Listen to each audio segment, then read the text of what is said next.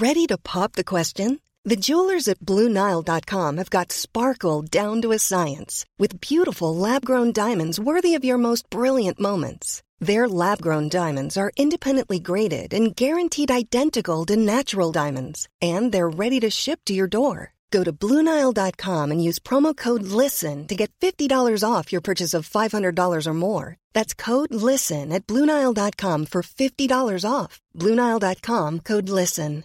I'm Sandra, and I'm just the professional your small business was looking for. But you didn't hire me because you didn't use LinkedIn Jobs. LinkedIn has professionals you can't find anywhere else, including those who aren't actively looking for a new job, but might be open to the perfect role, like me.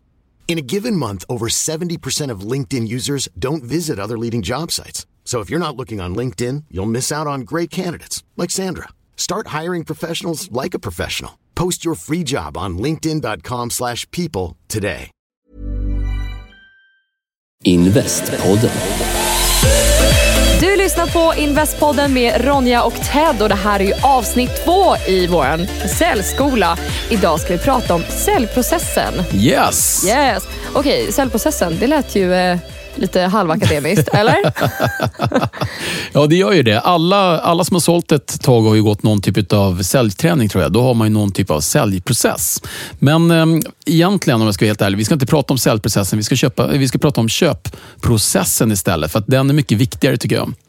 Okej. Det låter ju lite som i och för sig när jag ska skriva min så här inhandlingslista hemma innan jag går till matbutiken. Just det. Ja. Men hur får du hjälp att skriva listan? Ja, du kommer på den själv. Jag klarar ju faktiskt det alldeles själv, Ted. Okej. Ja, men då är jag överflödig här. Ja. Men min grundtes här handlar lite grann om att ska du sälja eller ska du hjälpa någon att köpa? Och det jag vill få ut i den här serien vi gör, det är ju då att förbeslutet, hur hjälper man folk att fatta nya beslut? För att det här när man köper det som någon redan tänker sälja, då har man ju redan en match någonstans och sen egentligen kan man bara schabbla bort det. Men tiden har ju förändrats lite grann. Inköparna kan idag mycket mer om din produkt, eller i alla fall om marknaden och dina konkurrenter än vad du vet. Och oftast till och med om din produkt, som jag sa då. Så vad ska man göra då som säljare? Ja, då måste man göra någonting annat. Ja, jag har tänkt på det. Det måste vara jobbigt idag för att jag är ju själv... Jag är inte den där som är extrem som sitter på Price Runner och vet att det skiljer sig 2 kronor och sådär. För där börjar jag värdera min tid istället. Jag har lagt väldigt mycket timmar på min research. Men i och med att konsumenten idag är så empowered, man kan så otroligt mycket. Och då kan man ju faktiskt gå in till en säljare då, i butik eller om det är på telefon eller vad som helst. Och man har stenkoll. Ja, men jag kan få det där istället. Så plötsligt kan man ju börja nästan så här spela ut 2 kedjor eller säljare mot varandra för att få bästa dealen för mig. Precis. Så och det är många som gör det, även business to business då, att man tar in 5 stycken leverantörer, sätter dem i olika rum och så får de buda mot varandra och så håller man på att lära sig samtidigt då. Så att det är ju inte väldigt trevligt att vara säljare och det här är ju en av världens viktigaste yrken och det är därför vi pratar om det. Så hur hjälper man då, om jag är säljare, hur hjälper någon att köpa eller fatta nytt beslut? Och då är det så att var inte oroliga, ni kan fortfarande använda samma kunskap ni har sedan innan, samma kommunikation som ni har innan, men använd dem lite senare. Så det vi ska prata om nu, det är det jag kallar för buying facilitation. Och det finns lite information, jag tror att du var och googlade lite grann på det här också, va, Ronja? Ja, säger du. Ja. Absolut. Jag googlar allt du säger, Ted, för att kolla att det är sant. Nej, jag skojar. Ja, det är bra. Faktagranskare.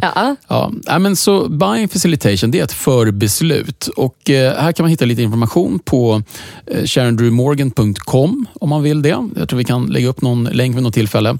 Men det som är viktigt här är att innan man börjar sälja så måste man hjälpa folk att fatta ett beslut eller fatta ett nytt beslut. Och det är inte så himla lätt för att man behöver alltså ha lite koll på sin omgivning och vilka kriterier och värderingar och vilken kultur man har, och det är det här vi ska navigera i.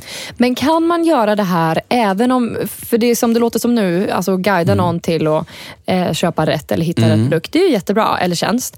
Men om det är så att när det är den här situationen att man har ringt upp den här potentiella kunden, så att man har sökt sig till kunden och inte kunden som har sökt sig till dig, då är man ju redan liksom ett underläge. Ja, just det. Du tänker för att du söker och de kanske inte har tid just nu. Det är skillnad på till exempel om jag vet att jag behöver köpa en TV och då så går jag runt i olika butikskedjor och så pratar man, då har ju sökt mig dit att jag har ett mål att köpa en TV, kanske inte köper just av dig, men jag behöver det här, så kan du hjälpa mig och guida mig till rätt TV och rätt lösning. Men om någon ringer upp mig och säger, hej, du kanske behöver köpa en TV, så här kan jag erbjuda dig en TV för så här mycket pengar.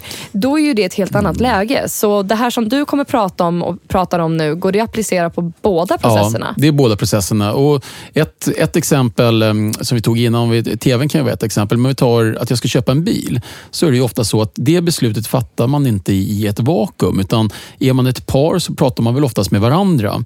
Och är det så att man har ett litet garage, så kan man ju inte köpa en bil som inte får plats i garaget utan att man medvetet då börjar fundera på vem ska bygga ut garaget, hur stort garaget ska vara, varför hade vi ett litet garage till att börja med?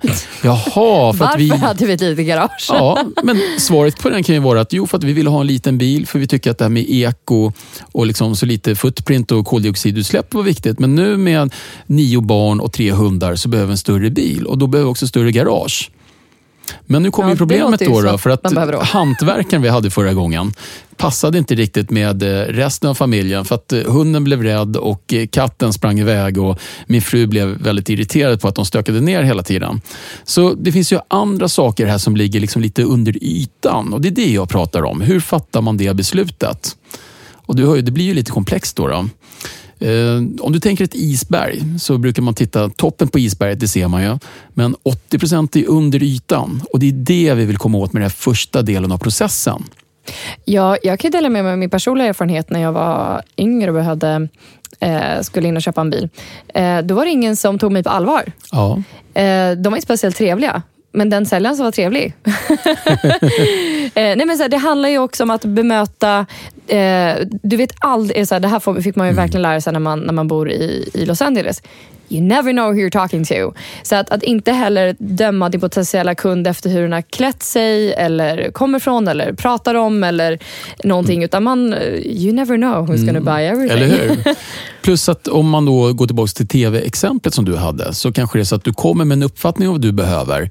Men tänk om det var egentligen något annat du behövde och du trodde att det var just den här platt-tvn som du behövde. Men det var inte det. För du behövde någonting som du kan ha nere i källaren och så gå och plugga in på ett annat sätt och som på något sätt funkar med någon annan dator du har eller vad det är för någonting.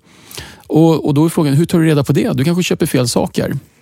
Så då kommer vi in på processen då. Så den första delen av processen, det är det jag kallar för buying facilitation.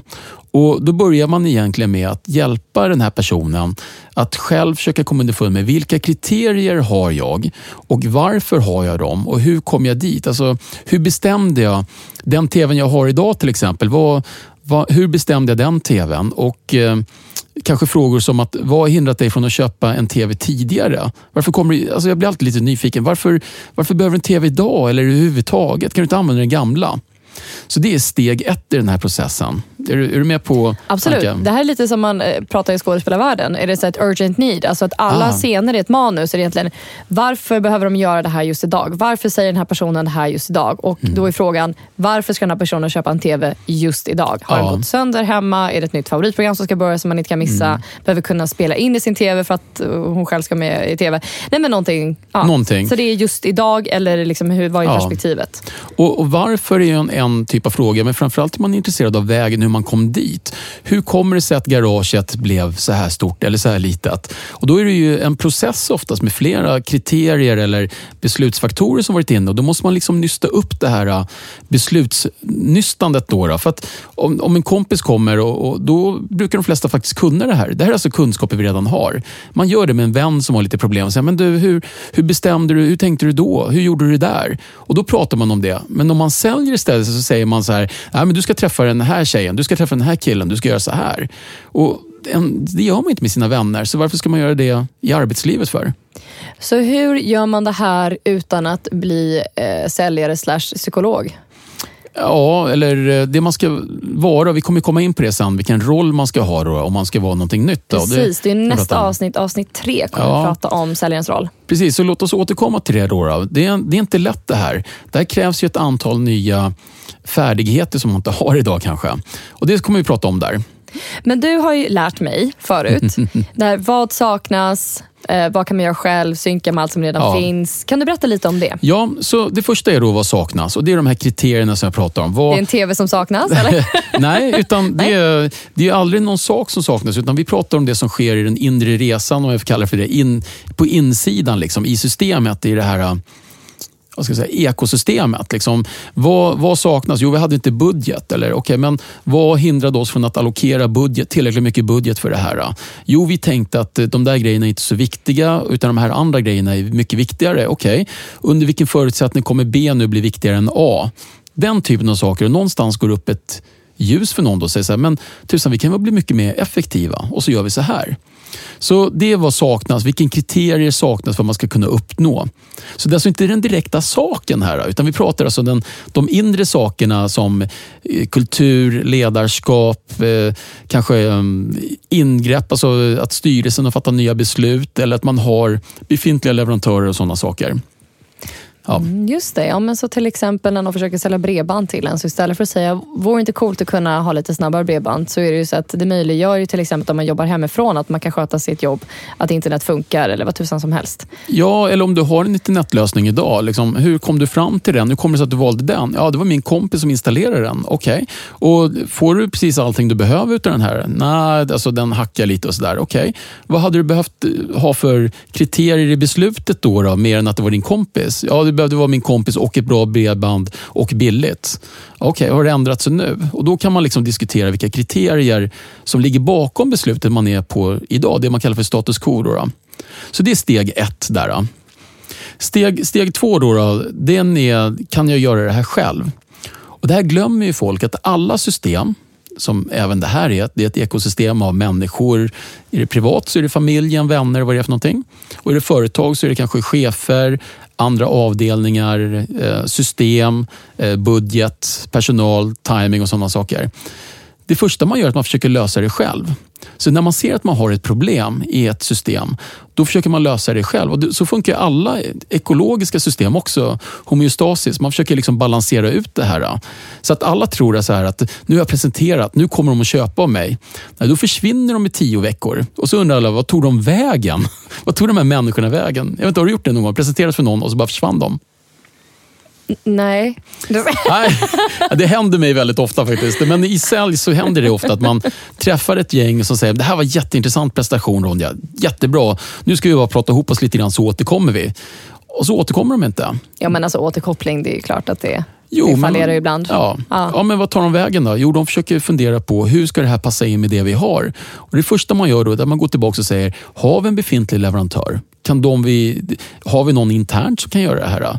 Och om det är något privat, har jag en kusin som kan fixa bredbandet? Eller liksom, har jag en kompis som är snickare? Eller har jag en snickare som jag använde förra gången? Så jag går inte ut och bara säger att det kommer en ny snickare som knackade på dörren och sa, hej, ser ut som att du behöver ett nytt garage, låt mig hjälpa till. Då går man ju tillbaka till byggaren man redan hade antagligen. Mm. Så, men det här glömmer folk. Man tänker så att nej, men nu är det klart. Nej, det är inte klart. Först måste de komma och titta internt. Och så måste de kunna bestämma sig om varför fungerar det inte med det vi redan har. Vad är det för någonting vi saknar, kriterierna. Och liksom, kan jag göra det själv? Om svaret är nej, då kan man gå vidare. Om svaret är ja, då gör man det ju själv. Men är det inte då, alltså ur säljarperspektiv, du som har varit säljchef och så vidare, är det inte viktigt det här att sälja till varje pris? För ändå din budget som ska gå ihop och säga som säljare, så hur kan man gå runt det där? Jag får rysning när du säger sådär. Ja, då hjälper det ju inte någon att köpa, för att alla är ju inte dina kunder. Vill du verkligen ha en kund som inte behöver din produkt? Nej, fast du behöver ju mata dina barn också, så att, hur löser du det då? Ja, jag löser det genom att jag hittar mina kunder. Om jag har en bra produkt som har ett specifikt behov, då vad det här gör att du mycket snabbare kommer fram till om du är en kund eller inte. Du ser, det är där det kommer ihop. Matchmaking. Rätt produkt med rätt person eller rätt tjänst med rätt person, och inte försöka kränga på vem som helst som liksom comes my way. Precis, matchmaking. Ja, men det är bra. Det kanske blir det som blir det nya här nu i framtiden. Man blir så här product matchmaking manager eller någonting. Ja, men jag tror att det är jätteviktigt att man hittar sina kunder, att man släpper de andra stackarna och slutar stalka dem, vare sig det är på nätet eller om det är i real life, och tankar på samma station och handlar på samma näröppet och sådär. Jag tycker det är dags att sluta med det. Ja, vad finns det mer för steg då i den här processen som vi pratar om nu? Det sista steget då, det är ju då att matcha, säger då att man tar in en ny sak på något sätt. Det måste ju passa med allting vi har. Och då menar jag sådana saker om det är ett företag till exempel, att det måste matcha med budget, med timing. Jag måste ha personal som förstår det här och accepterar det här. Så att det måste passa in. Det är som en ny pusselbit liksom. Och det måste ju passa i pusslet. Annars så kommer det ju inte in. Det lät ju faktiskt väldigt logiskt. Ja, och här har du också samma sak om jag ska ta det här med pacemaker igen då, eller motsvarande. Att kroppen kan ibland skjuta ifrån sig saker och ting som är livsviktigt för kroppen, men som kroppen inte förstår för att det är främmande. Samma sak händer i ett ekosystem eller en organisation. Att om man inte förankrar det här och säger eller frågar, vad behöver ni för att kunna ta in det här? Vad behöver ni mer? Och hanterar och överser det här förändringsarbetet som sker, då kommer det ibland vara så att lösningar spottas ut utav kroppen, trots att då systemet dör. Och det har man ju sett ibland att blodtransfusioner med fel blod gör ju förstås att kroppen dör. Men ibland är det andra saker som kroppen säger att nej, det här är främmande. De bara spottar ut det igen, trots att man kanske dör. Det händer i ekosystem i verkliga livet också. Kan du ge ett exempel på det? Ja, till exempel så när man har använt sig av den här metoden så vet jag ett bra exempel som inte kommer från mig men som kommer från Sharon Drew i det här fallet.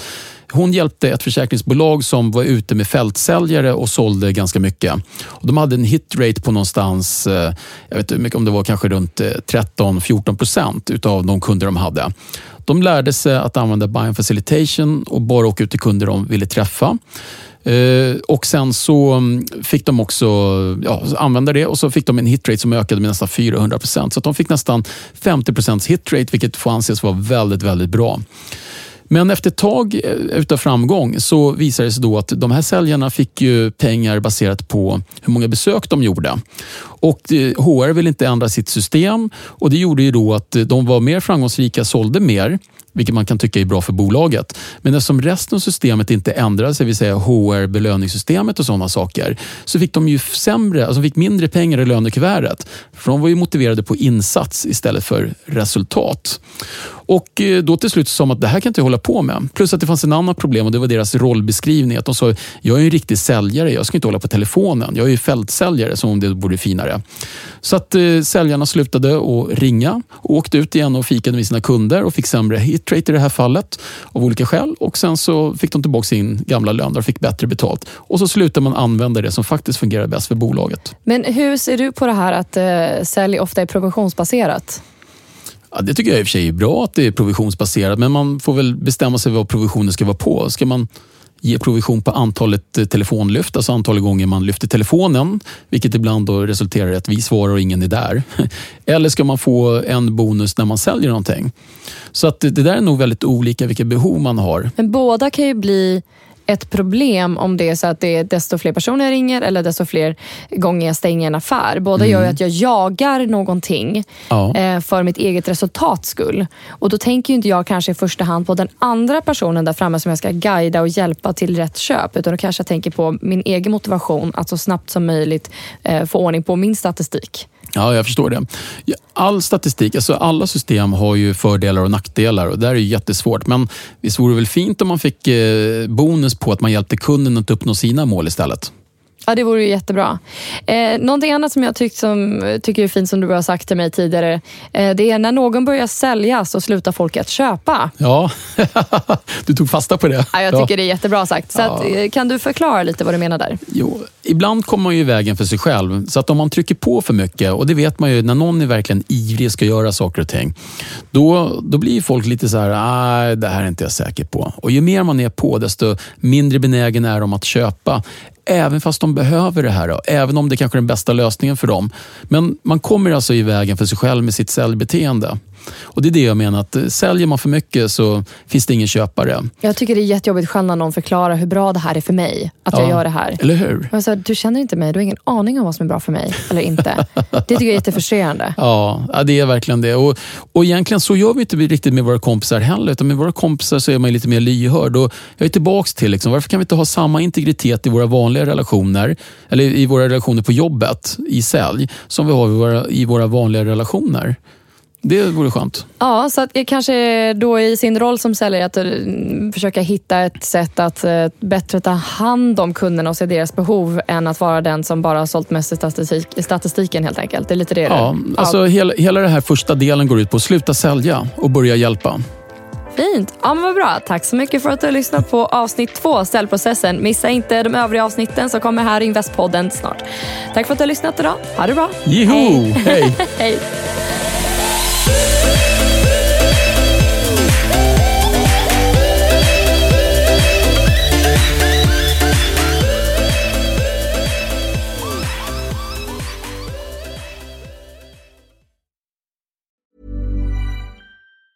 Hi, I'm Daniel, founder of Pretty Litter. Did you know cats tend to hide symptoms of sickness and pain? I learned this the hard way after losing my cat, Gingy. So I created Pretty Litter, a health monitoring litter that helps detect early signs of illness by changing colors, saving you money and potentially your cat's life. Pretty Litter is veterinarian developed, and it's the easiest way to keep tabs on your fur baby's health right at home. Go to prettylitter.com and use code ACAST for 20% off your first order and a free cat toy. Terms and conditions apply. See site for details. Planning for your next trip?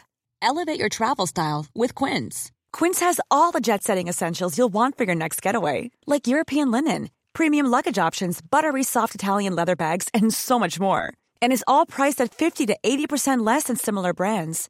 Plus, Quince only works with factories that use safe and ethical manufacturing practices. Pack your bags with high-quality essentials you'll be wearing for vacations to come with Quince. Go to quince.com/pack for free shipping and 365-day returns.